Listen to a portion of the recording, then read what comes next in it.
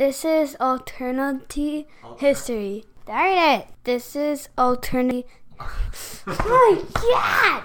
This is Alternative History.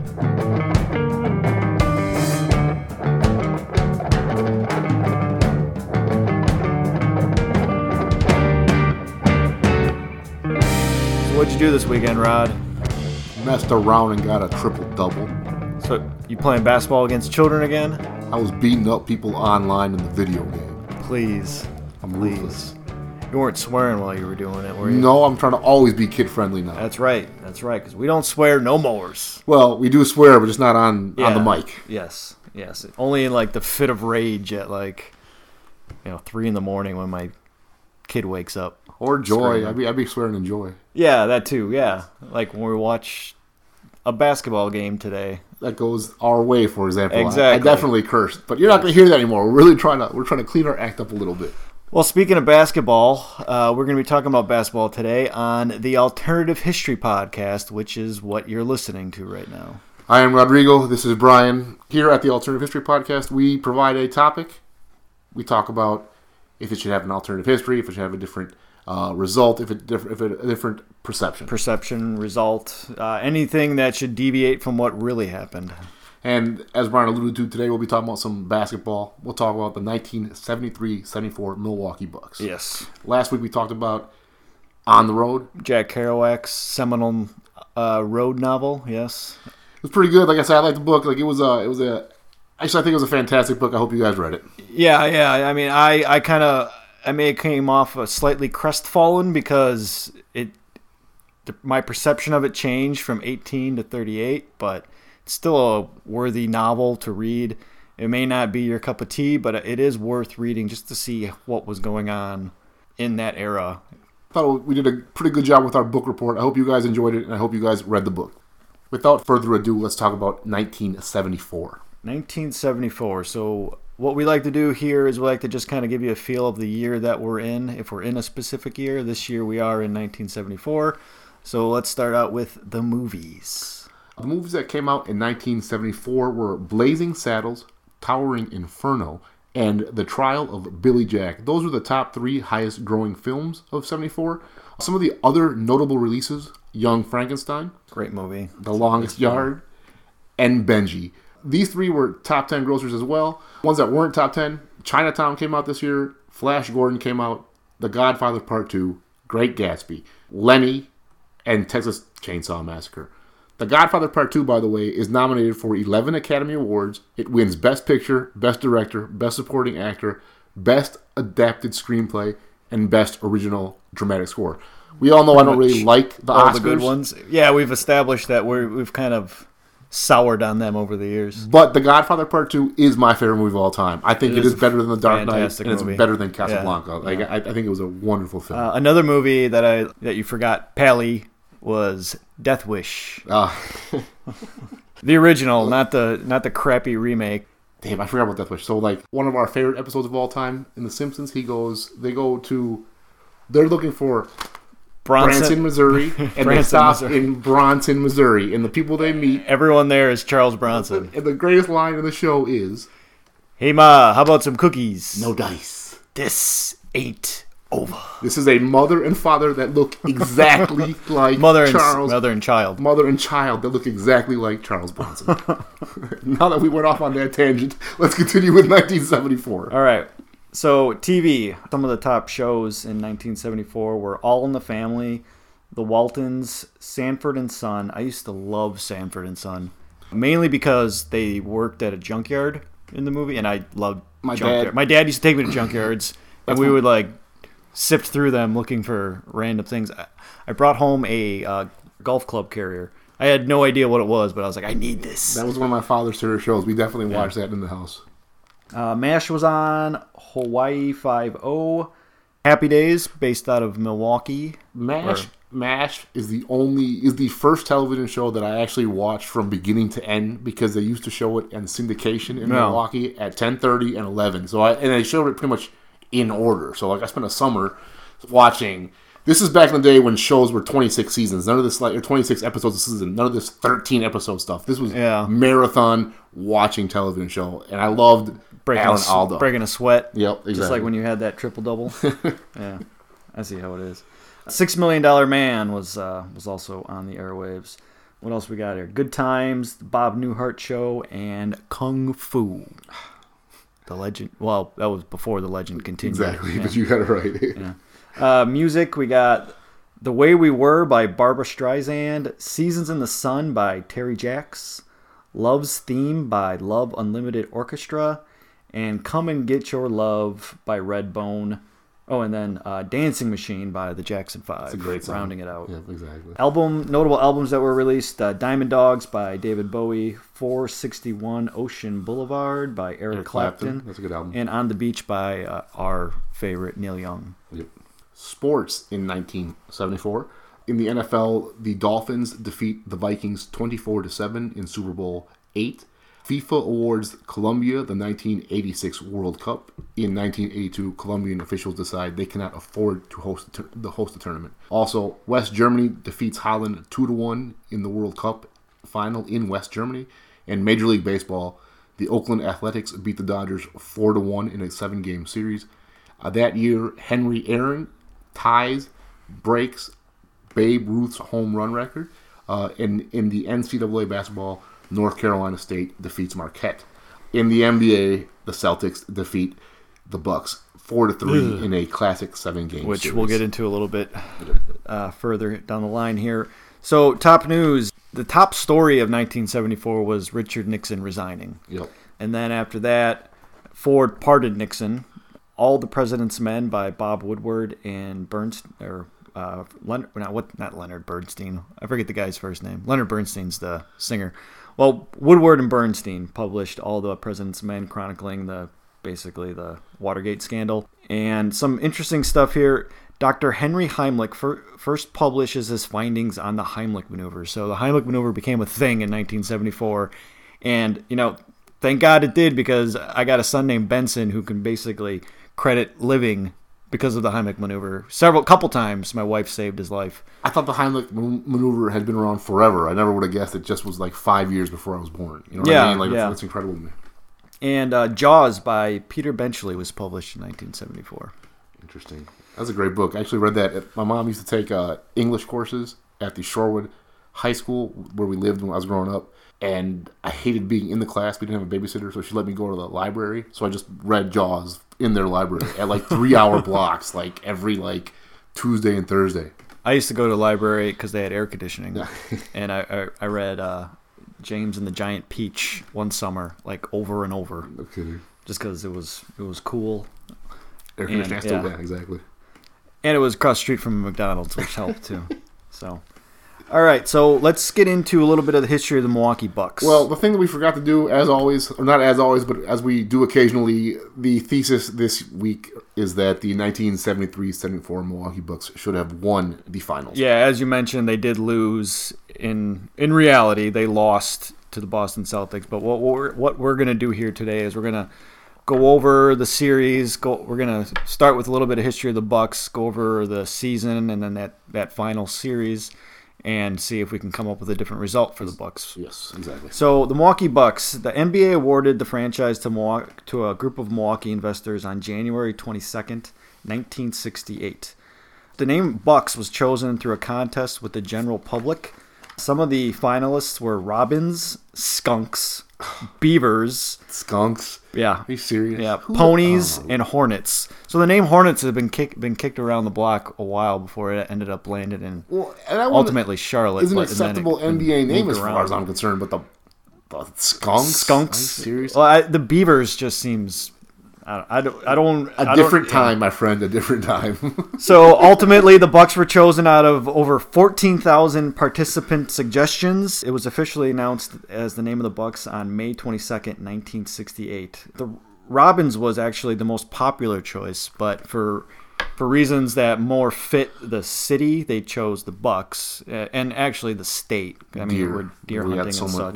We have. I don't know what other parts of the country have, but we have like signs that tell you there's deer crossings on our freeway. So you have to be careful for that because they can wreck cars.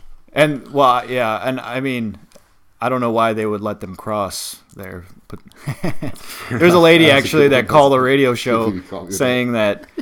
She was all upset. She's like, "Why would they let them cross there? It's so dangerous." It's like, no, lady. That's outrageous. They don't think that way. Exactly. Like they have no concept of traffic until it's actually hit them. Then it becomes a little too real. All right, so with the name Robin, and I mean, they said they picked the Bucks because it more fit the Wisconsin, but also Batman was on TV at the time, and Robin is a sidekick. So you kind of, I mean, the name to me that would if back then I'd been like, we're not a sidekick, we're a top front. Well, we would be a top franchise soon, but so I don't know if that was a reason or not, but that's what I would have thought. But anyhow, at the time that the franchise was awarded to the city, there were no major sports teams in the city. The Braves had left the city in 1965. It was kind of a contentious splitting with the city. And the Milwaukee Brewers, as we know them today, did not arrive in the city until 1970. So in 1968, there were no teams. We got the Bucks. So 68-69, that was their first season here. I think they won like 20-something games. Yeah, they were 27-55. So from 68 to 70, through the 69-70 season, they were the only major sports team in the city.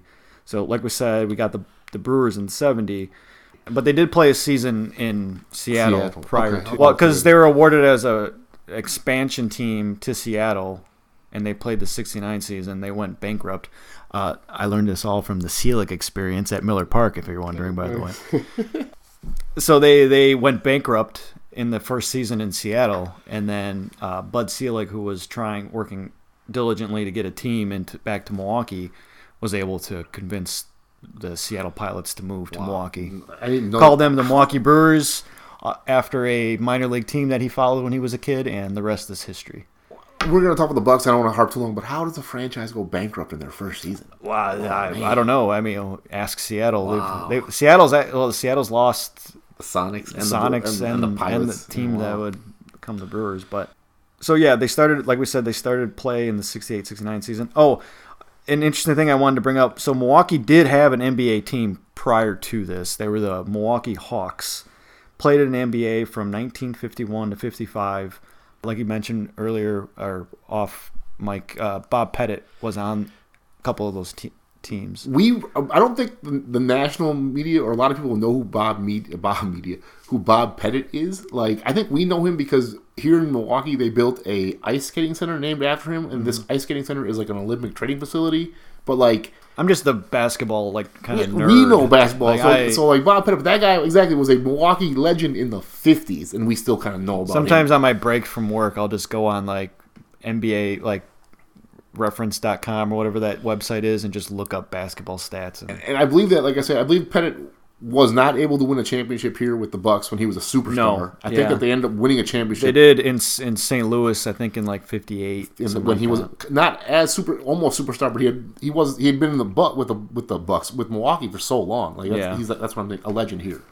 Yeah, and then that team actually ended up in Atlanta of all places. So by 1968, they had both Milwaukee's former basketball team and Milwaukee's former baseball team. So Atlanta was biting on us hard.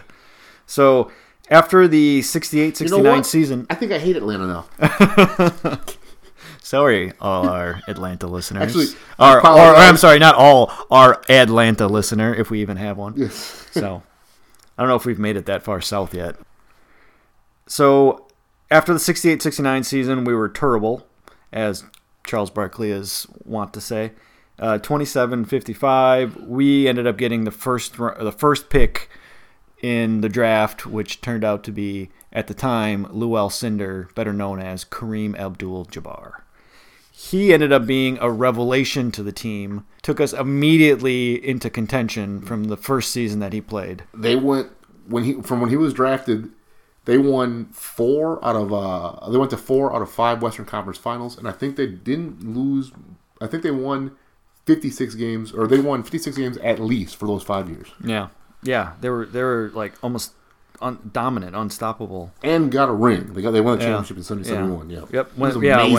When Oscar Robertson came over. Fun fact. Possible topic for a future show down the line. In 1972, the Bucks drafted Julius Erving, better known as Dr. J, number 12 overall. He opted to play in the ABA. Could you imagine? So I think that alone. I mean, we're going to talk about Kareem later, but I can't imagine Kareem. We would have won 5 championships in a row. Yeah. I think that winning would have convince folks to stay, right? Perhaps. Maybe I'm wrong on that, but why would you want to leave? We can talk about that in our conclusion more. So the 70-71 season, they went 66-16. Kareem was the MVP of the league, and they won the championship over the Washington Bullets, swept them 4-0. Won conference championships in 1971 and 74, division championships 1971 through 74, 1976, 1980 through 1986, and in 2001. They lost conference championships in the 80s to the Celtics in 1984 and 86, and to the Sixers in 1983. All three went on to win the championship. So that's how close they were in the 80s. They were really good. They were beaten by the best. Yep. The last conference finals was in 2001, and we lost again to the Sixers, who they didn't win the championship that year, as we know. They lost in a controversial Game 7.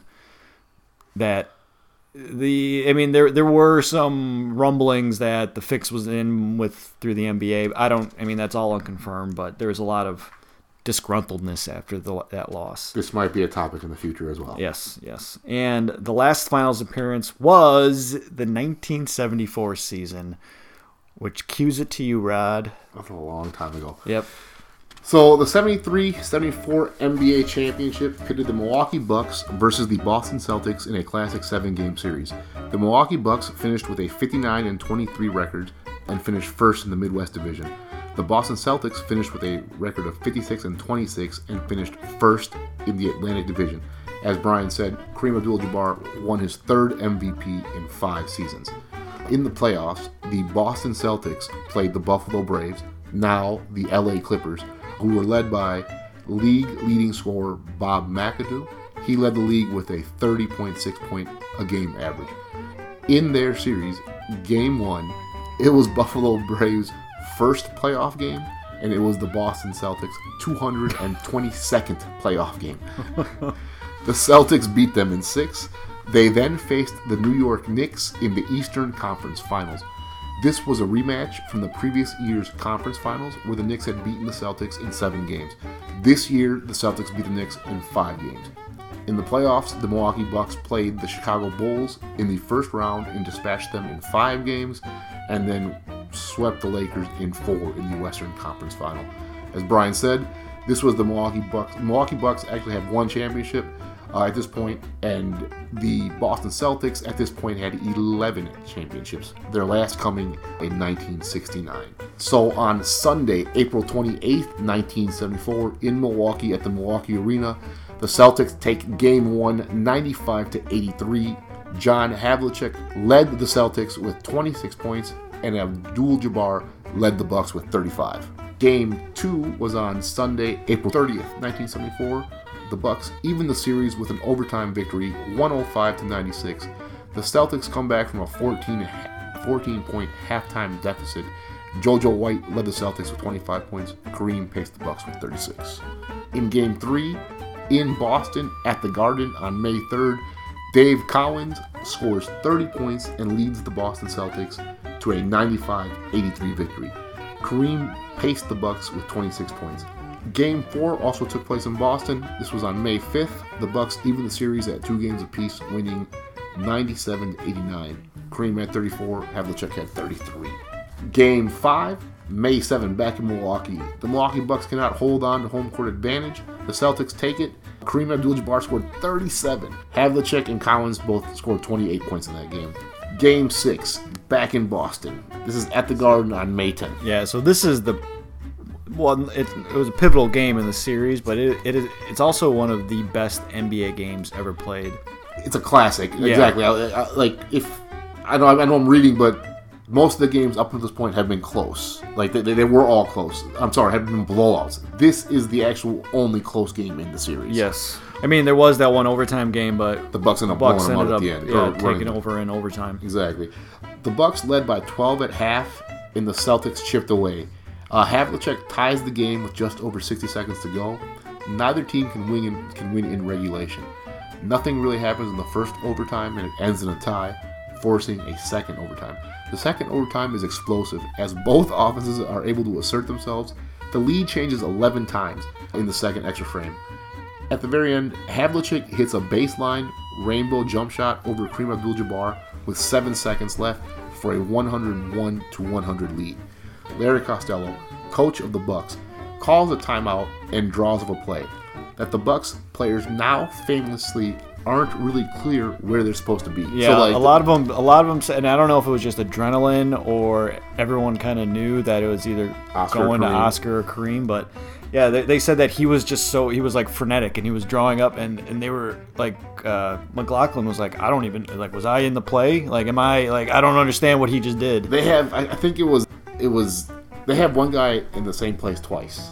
Like, he draws him, that's what he does. Like, Kareem, Junior Bridgman knew the ball wasn't coming into him, so he just went to the far side of the court and put his hands on his waist. Because he's, like you said, he knew it was going to go to either Kareem or Oscar.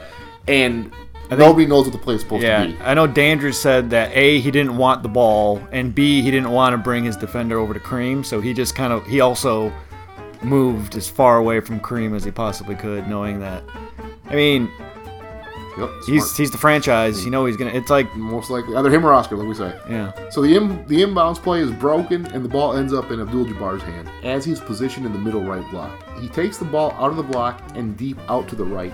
Kareem lost a skyhook from 15 feet out. It was good. Bucks win, all-time great, instant classic. Might be the best playoff game of all time. Yeah. Is what they say. And Kareem's skyhook is essentially undefendable. And it's an iconic shot, and this is, I mean, he's been doing it his whole career, but this is an NBA Finals where like it's an iconic shot. And it's such a graceful like shot too, and it's like it's almost like poetry watching the way he moves and the way the ball moves, and then when it goes, It was wonderful. just kind of exclamation point. Game 7, back in the Milwaukee Arena on May 12th. So going into Game 7, you got to be feeling good. Like the Bucks got to be feeling good, and it's all indications sounded like they felt good that they were going back home to play. But I think deep down inside, they knew they were tired. They knew they were kind of like on their last legs, really hurt. After Game 6, Game 7 is anticlimactic. First quarter was close, but the Celtics pulled away in the second quarter. The Bucks made a run in the third, but it was not enough. Celtics made this huge adjustment and double-team Abdul-Jabbar. It's the first time in the entire series that they make this adjustment. Yep. The Bucks themselves are unable to make a counter adjustment and lose. Kareem Abdul-Jabbar scores 26 points, and the Celtics essentially blow the Milwaukee Bucks out 102-87. Yeah, it wasn't.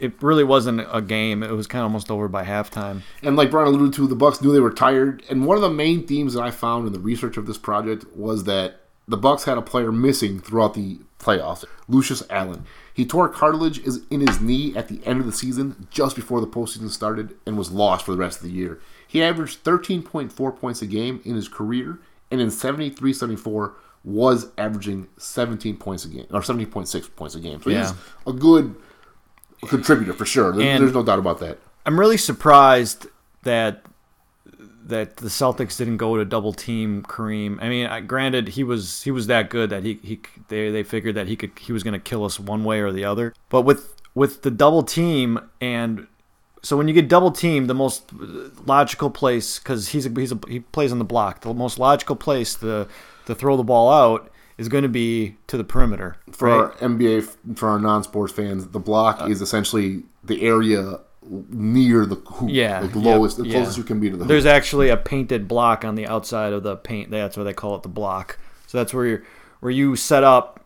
You can't be in the lane because if you're in the lane for more than 3 seconds, they call a 3-second violation on you. So you set up there, and then that's where you start your post move in the block. And Kareem, that's what he does. He's an expert. So essentially, when you get the ball in the block, if you get double teamed, the most logical place to throw the ball is to the perimeter because that's usually where the guy came from to double team you.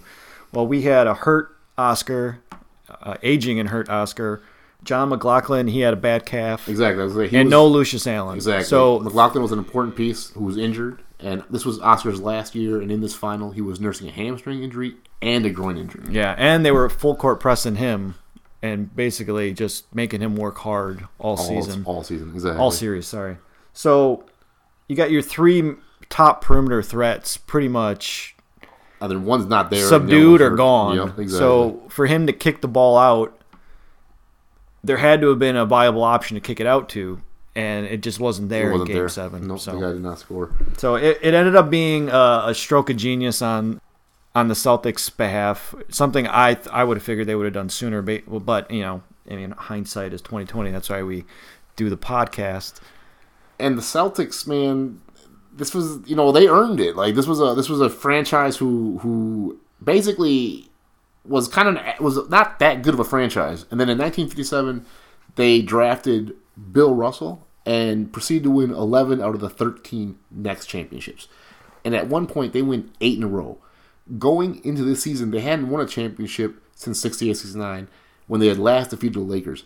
After Russell had retired, this era kind of was a new era, and the Celtics were out of it, Yeah. Like from 70 to 71, there were like a bunch of new champions. This is the first time that the Celtics win one, and it's the post Russell era. Yeah, and they ended up. I think they won another one like 2 years later or a year later. I think 2 years later. 2 years later. Yeah. Nelson, Havlicek, Chaney are holdovers from the Bill Russell era. Havlicek is a team captain at this point. Silas, Coens, Nelson, Chaney, and Westphal all end up being coaches after they retire. These are guys on the Celtics. Chaney wins Coach of the Year in 91. Nelson is a 3-time NBA Coach of the Year, 93, 85 with the Bucks, and 82. Yeah. That's a lot of basketball minds and like on one team. The double team that you mentioned, which is amazing. Like, so you have all these guys who are really, really smart and they can play the game, they can pull it off. There's a famous Celtic from the earlier area named Bob Cousy. He was coaching the team in Kansas City and had just been fired. So he was just milling around at the Celtic facility. And he apparently goes and talks to the coach, Tommy Heinsohn, and says, "Why don't you double him?" And like, freaking Cousy. Yeah, and like, the guy was like, "Because he's going to kill us if we double him." And like, he thought about it, and then he made the adjustment. It takes balls to make a big-time adjustment. You got 1 day to install this adjustment. And to execute it, that's what I mean. Like, those 5 guys. And I don't even know, I don't know if they were practicing on their off day, but probably wasn't full throttle practice, especially you're the day before Game 7. Like, you're not going to dare try to wear your guys out. Nope. So the first 5 games, teams give away home court advantage. Kareem and Havlicek lead their respective teams. Game 6 is an all-time classic with Kareem's skyhook. The Celtics just makes a better adjustment. You know what I mean?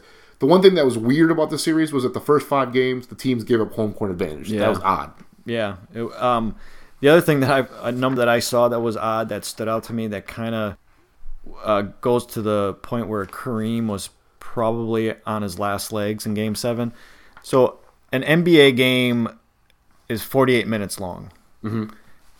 Kareem Abdul-Jabbar averaged 49.3 minutes per game. It's impossible. More minutes than there are in an actual regulation game. The overtimes, I think they had 3 overtime sessions. So he obviously played all of those. That's amazing. That's amazing for sure.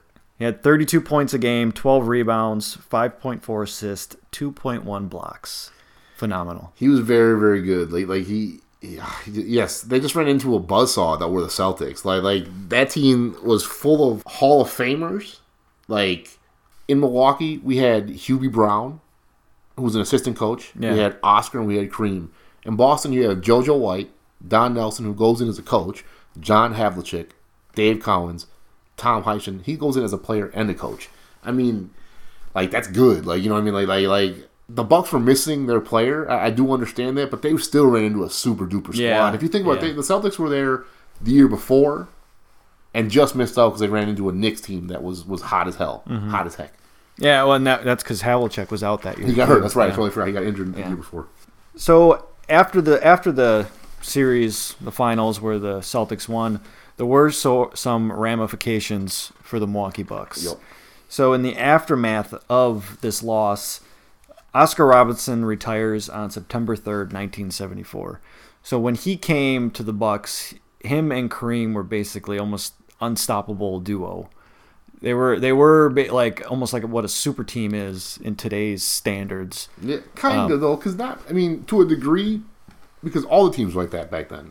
Yeah, well, there were only 17 teams, Yes, so I mean, it was easier to get more talent on a team. Squad, yeah. But these were two guys that were, top 50 all-time players. It's outside of like Celtics and the Lakers in this period. You didn't really see a team up like that, Yep. And that was mainly in the 60s with the Celtics and the Lakers. And the Lakers had West and that's what I mean. Well, the Knicks and had Wilt. Willis Reed. The Knicks had Willis Reed and. But Wilt was kind of on his the tail end of his career when he was with the Lakers. Correct. So. And that was the Knicks had Willis Reed and Walt Frazier and Earl Monroe. Yeah. So Oscar Robertson retired September 3rd, 1974, and this is the big one. October 3rd, 1974, Kareem over dinner, he tells the Milwaukee Bucks management that he no longer wants to play in Milwaukee. Yeah, he was. He told us that he was not going to be signing at the end of his contract. He would not be extended. So essentially, we had him under contract for 2 more years, and Kareem, being the gentleman that he is, sat down with him over dinner, told them that it's not the team, it's not the management, it's that he wants to be somewhere else. He does not want to be in Milwaukee. He doesn't want to be in Milwaukee. Yep. He's a gentleman about it. They make an agreement that they're not going to go to the press about this. This is pre-social media. Yep. Like, there's no Twitter, there's no Facebook. So they got a gentleman's themselves. agreement that Kareem's not going to talk about it. The Bucks management's not going to talk about it, and they're going to work out a trade. The Bucks, to their credit, they did try to fix the situation. One thought was to let Kareem, who was originally from Harlem, live in New York City while the season goes on, and they would fly him in, pay for all the costs, pay for his home in New York, and fly him everywhere he needed to be for the Bucks games. That's how badly they wanted him. That's how much of a talent Kareem was. Yeah, like he would have been worth doing that for. Yeah, that probably would have been worth doing. But it's like with any, like if his heart isn't in it here in Milwaukee, there's not much you can do. What are you gonna do? Exactly. Yeah. If he's gonna be here, he's gonna be here. He played the 74-75 season with the Bucks. Going into the preseason, they still hadn't worked out a trade. There was still the the silence between they agreed upon silence. Kareem gets hurt. This is like the first 20 or 25 games. He gets hurt in the preseason, and he misses the first 16 games. So he punches the stanchion. Yeah, the stanchion, because Don Nelson, of all people, poked him in the eye, and he got upset. So he punches the stanchion. Team starts out 13-3 without Kareem. Finished the season 38-44 and out of the playoffs for the first time. 3-13. 3-13 without Kareem. Okay. Yep.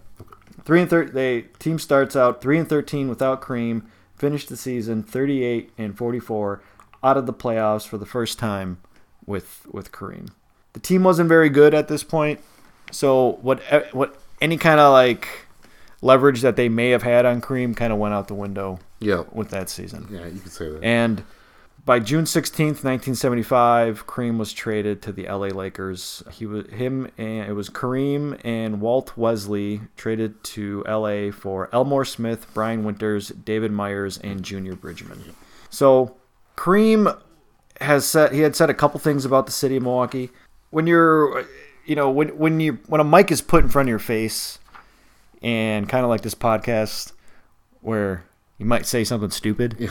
At least we can edit it. He didn't have that opportunity. So who cares what we're saying? Whereas he's Kareem Abdul-Jabbar. Exactly. So like I never really hold sports athletes or anyone really who's especially when they're forced to say something after they've like had an emotional journey through a game. You know, I mean, if you ever played any kind of sports, you know, it's just as much emotional as it is physical. Yep.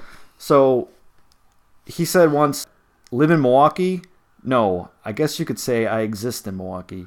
This town has nothing to do with my roots. There is no common ground.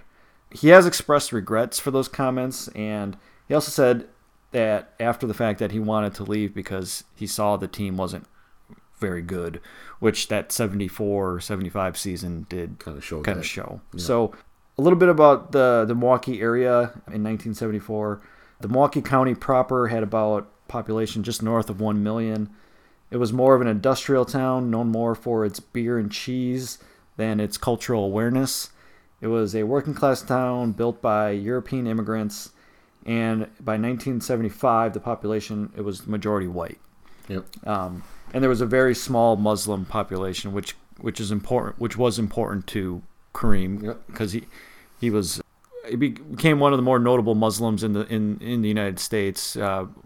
Mainly when he changed his name after, as we mentioned in the Simpsons episode, when I used to tear apart one of our Simpsons theories. After the 1972 season, he switched his name from Lew Alcindor to Kareem Abdul-Jabbar. I could never find it in the research, but I once heard attributed to him that he said that Milwaukee just did not meet his cultural needs. And when you talk about such a small minority of Muslims, that's an example. You know what I mean? Yeah, I don't know if he ever said that in particular, but I think you could kind of read that from what he was saying. Yeah, exactly. It might not be true. I might be paraphrasing, and if it's completely wrong, please don't sue me. Yeah. So I don't want to speculate on like where his mind was, right? Like he just didn't want to be here. Mm-hmm. But it's pretty obvious that Milwaukee wasn't a big enough stage for Kareem. In LA, he became a cultural icon, the likes that the NBA probably has never seen, or the sporting world.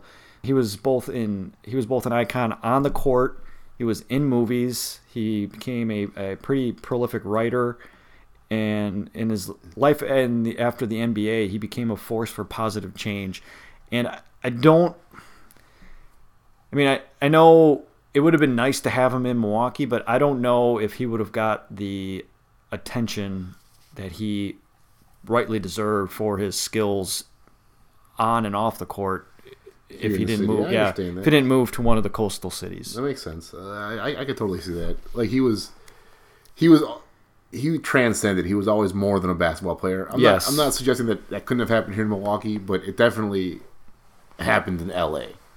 And he was from New York. He educated himself in Los Angeles, and he came to Milwaukee. Yes. I mean, I love Milwaukee. Don't get me wrong, but like, I've seen players out of their own volition leave our city, and I've also seen our city not treat players who were great not so greatly, and I've also seen our franchises essentially piss away good opportunities. So like Kareem leaving after the Milwaukee Braves had left, kind of gave us this sensation of being a small town team or not a real pro franchise team, if that makes kind of any sense. Yeah. And unfortunately, when Kareem left, that kind of stuck with us, and it's a little unfair, but like it didn't really affect the franchise of the Bucks as much as you would think. Like losing someone so important.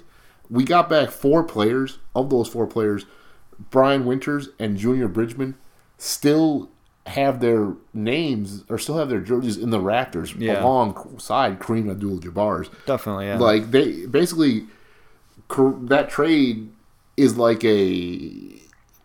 was the connection to the next era of Bucks. And the Bucks really didn't go bad for almost 20 years. You know what I mean? Like you would think if you lose someone like Kareem, they would have fallen off right away.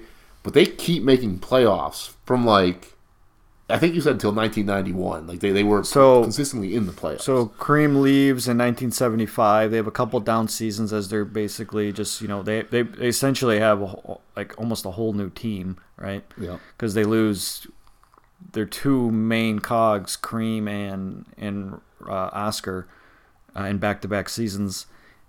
So from 75, I think through about 78, they don't make the playoffs. I think they made the playoffs 1 year with maybe, the losing record. maybe, They made a playoff. okay. They made a playoffs. They may have made it once in the interim, but with a losing record. Yeah, from the 79-78 season to the 90-91 season, perennial playoff team, Yep. borderline dominant in the Eastern Conference. And if it weren't for Larry Dr. Bird. J, who should have been a Buck, and Larry Bird, there's a chance that we were talking about the Bucks as one of the dominant teams of the 80s. For our non-sports fans, Bird and Dr. J are Hall of Famers, all-time great players. Yeah. We just couldn't get over the hump against them.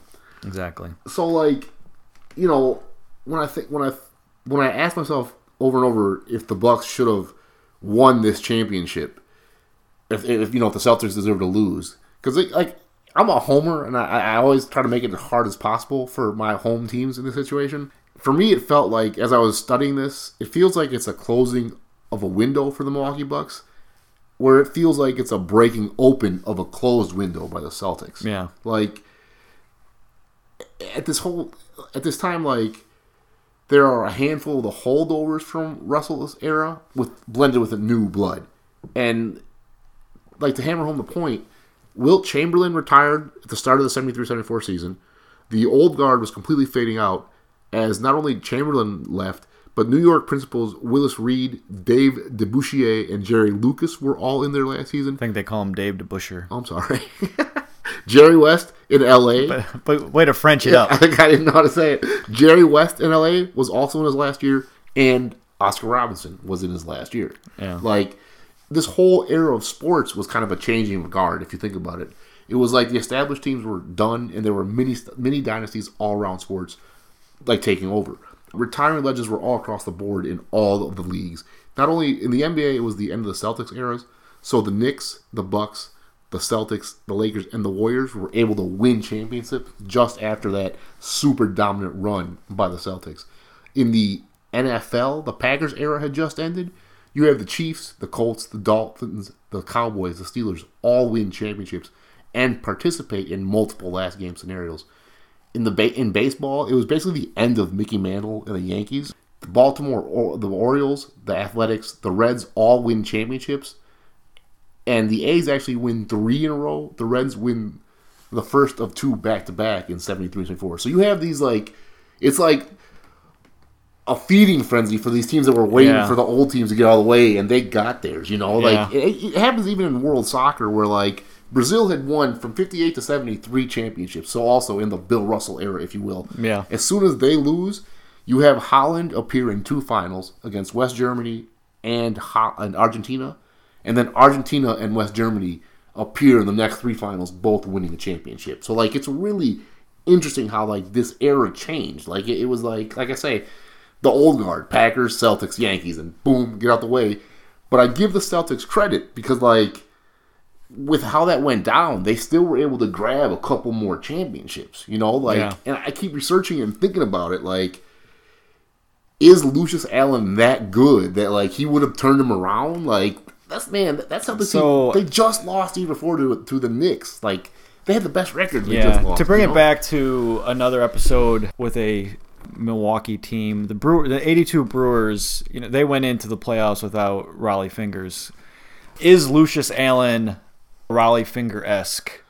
So with Raleigh Fingers, we were able to pinpoint a game or two. I think it was one game in particular. I can't remember the exact game, but we were able to pinpoint a game where if Raleigh Fingers is there, they win that game for sure. Exactly. And I think there might have been 2 games, yeah, exactly, which totally changes the series. And then you're looking at the Brewers in 6. Exactly.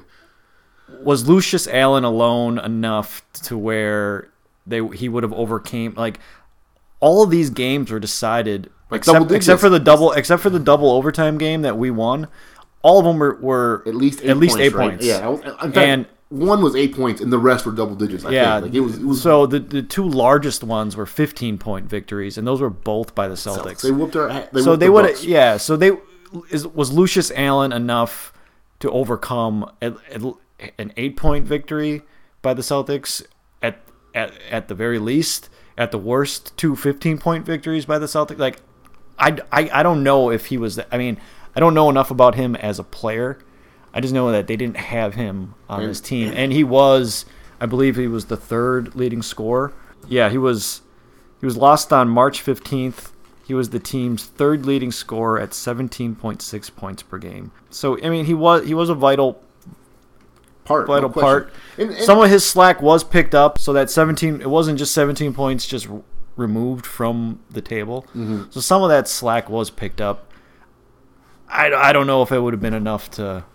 It would have been interesting to see the Bucks at full strength, like with McLaughlin healthy, with Robertson healthy, and with Lucius Allen totally healthy. It might be the case, but you're talking about the end of an NBA season and to have everybody healthy. I don't know if the Celtics are all healthy. You know what I mean? I think that it goes back to what I was talking about a little bit earlier. Like, the teams that have the most Hall of Famers win, and as much as I love the Bucks, and even though I think that they had the better Hall of Famers in this series, man, the Celtics just had a ton of Hall of Famers, dude. Like, this isn't like the Russell, Cousy, they're all Hall of Famers because they just won so many championships. These were, a little bit different type of champions. Like, Dave Collins is a Hall of Famer, man. That guy was really, really good.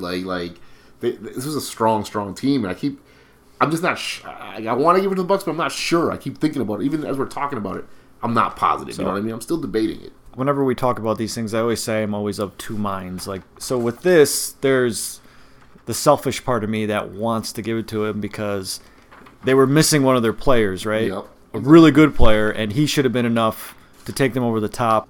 But at the same time, like you said, the Celtics were really, really good. And I think it goes further than whether or not, like the win. Like, this win, I think, kind of frames the city as to its psyche in relation to pro sports. Yeah. I think with this loss and Kareem leaving, I don't want to say it was. So the city of Milwaukee, I mean, we're always in someone's shadow, right?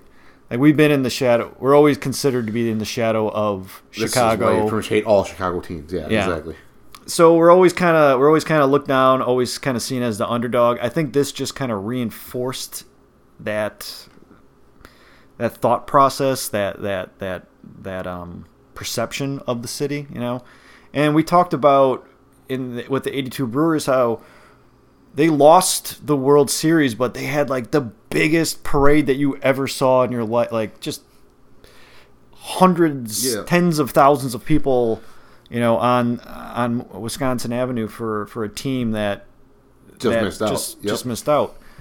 So when deciding whether or not to give this to the Bucks, I also got to look at how it would have changed the city if I do that, and I really want to give it to the Bucks just because I think this would have, along with the Brewers winning in '82, just as much. I think it would have changed the perception of the city from the outside and how we perceive our sports in this city. And we know that Kareem left, but we know that winning is the best remedy. You know what I mean? Yeah. Winning helps out, and once you win, like, if he wins, maybe he wants to stay here. Like, that's a possibility. Yeah. Like, there's no doubt. Yeah. But we don't know. We don't know his mind, like you say. But it's something that you consider. If you win your second ring, you have a good start to your legacy. Maybe you make Milwaukee bigger on your own shoulders. It's the same thought process that when we talk about when LeBron left Miami after they lost to the Spurs. Like, does he leave?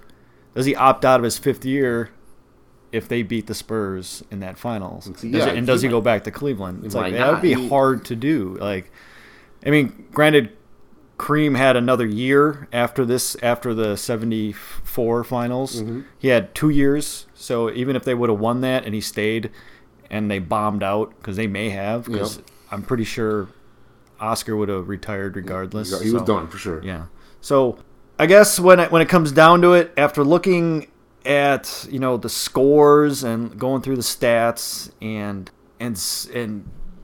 debating in my head whether or not Lucius Allen was enough to bring them back, I think there were a lot of other things going on with the team that I don't think they can get over this hump even with Lucius Allen. I think the Celtics were just they were a smarter team. They were probably a younger team because we had a lot of older guys on our team, and they may have been a hungrier team. I mean, it's hard to. I mean, you can't really quantify that, but you might be right, man. You had like I said, a previous era champions plus guys that wanted to get rings. So you had people showing them how to get rings. Like, granted, we had the best player, but if you say they got injured, I think they were tired at the end. Like, I really wish they were healthy, and it might have been different, but like you're asking for an awful lot. To me, the biggest stat of the whole finals is Kareem at 49.3 minutes a game. Yeah, that's just too unheard much. of. Yeah, that's insane. The usage rate is way too much. So, yeah, looking back, I can't give them the alternative history. It stays that they lose. The city, I think, at the time is kind of crestfallen a little bit that he leaves. But I think it's an eye-opener for the city that, we have to appreciate what we got while we have it. Exactly. I think that, like, it's weird, too, because when in this research, when I spoke to some of the older people that I know, it was like, this was even when the Brewers weren't very good at the beginning of them. This was at the beginning of their franchise. This was still a baseball town because we were missing the Milwaukee Braves, who were a very good franchise. Like, I don't know that this is going to sound like I'm hating on my city, or maybe this is too generalistic, but I'm not sure that our sports fan base knew what they had with Kareem. Like, and I'm not sure that I'm not saying that he wasn't beloved here, but talking to people now, it doesn't seem like he was beloved here. Whereas Henry Aaron was beloved here, and I wonder if he had been beloved here, would he have wanted to stay, and if that would have helped the franchise and the city. I don't think he was as beloved here as he should have been because, and I think we may have mentioned this in the 82. I keep bringing up the 82, but I think it compares well to this episode. We talk about the 82 Brewers losing in the World Series in this city way more than anyone talks about the 72 Bucks winning a championship. 71 Bucks winning a championship. 71 Bucks winning the championship. Like that, I see more honors for the 82 Brewers than I do for that Bucks team, and which is crazy because that Bucks team actually won the championship. So when you say are we a baseball town or a basketball town, I think we lean more towards baseball, honestly. But we had a really good thing in the 70s, and I think we kind of took it for granted, and it like sand through your fingers. It just kind of fluttered away. And as a franchise in the city, we've not really been able to get it back. Like you said, I think the last time we went to an Eastern Conference Final was 2000, 2001. Yeah. We missed out in Game 7. And if you listen to any sports talk radio in the city, I mean, there is, I think there's a lot of psychological damage that was done to fans that can remember Kareem leaving because everyone's afraid that Giannis is going to... Again, for our non-sports fans, we right now have a rare talent in the Milwaukee Bucks in Giannis Antetokounmpo. And what he said. We're worried. I'm not worried about it. I think a lot of fans are worried he's going to leave. Yeah. I think he's going to stay because the money is too great here in Milwaukee now in today's NBA. I think that's another thing. I think back then, if you had these max contract numbers, I bet you could have locked Kareem in and he wouldn't have left because... that money, they weren't making stupid money like they are right now. And I think that's why Giannis will stick around, I think. I might be wrong on that. Quality of living was probably a big thing for Kareem because the money was probably going to be the same everywhere. And it wasn't insane money. Mm-mm. And he probably realized that he could make more off of being Kareem on one of the, in a bigger market. Yep. Which, more power to him. He was Kareem. He made himself who he was. The Bucks didn't make him. Agreed. So I think I agree with you completely. I just don't think the Bucks were good enough to beat the Celtics, and I too cannot give them the championship for 73-74. There you have it. We got the Milwaukee Bucks losing the 1974 NBA championship to the Boston Celtics just as it happened. Nothing changes. So we are the Alternative History Podcast. That was our Milwaukee Bucks episode. If you want to let us know what you think, do you think the Bucks should have won? Are we full of manure? Manure that's a very, very good choice of words, Rodrigo. You can hit us up at alternativehistorypodcast@gmail.com, or you can find us on Twitter at althistorypc, or on the Facebook, as long as the Russians don't mine your data. If you put anything on there, we're at Alternative History on Facebook. If you find us on iTunes, please subscribe, please comment, please, if you find us on Google Play, please like, please rate. It really means a lot to us. And we're on Potable, so if that's your listening device, you can also find us there. Thanks again for listening. Have a good day. Bye.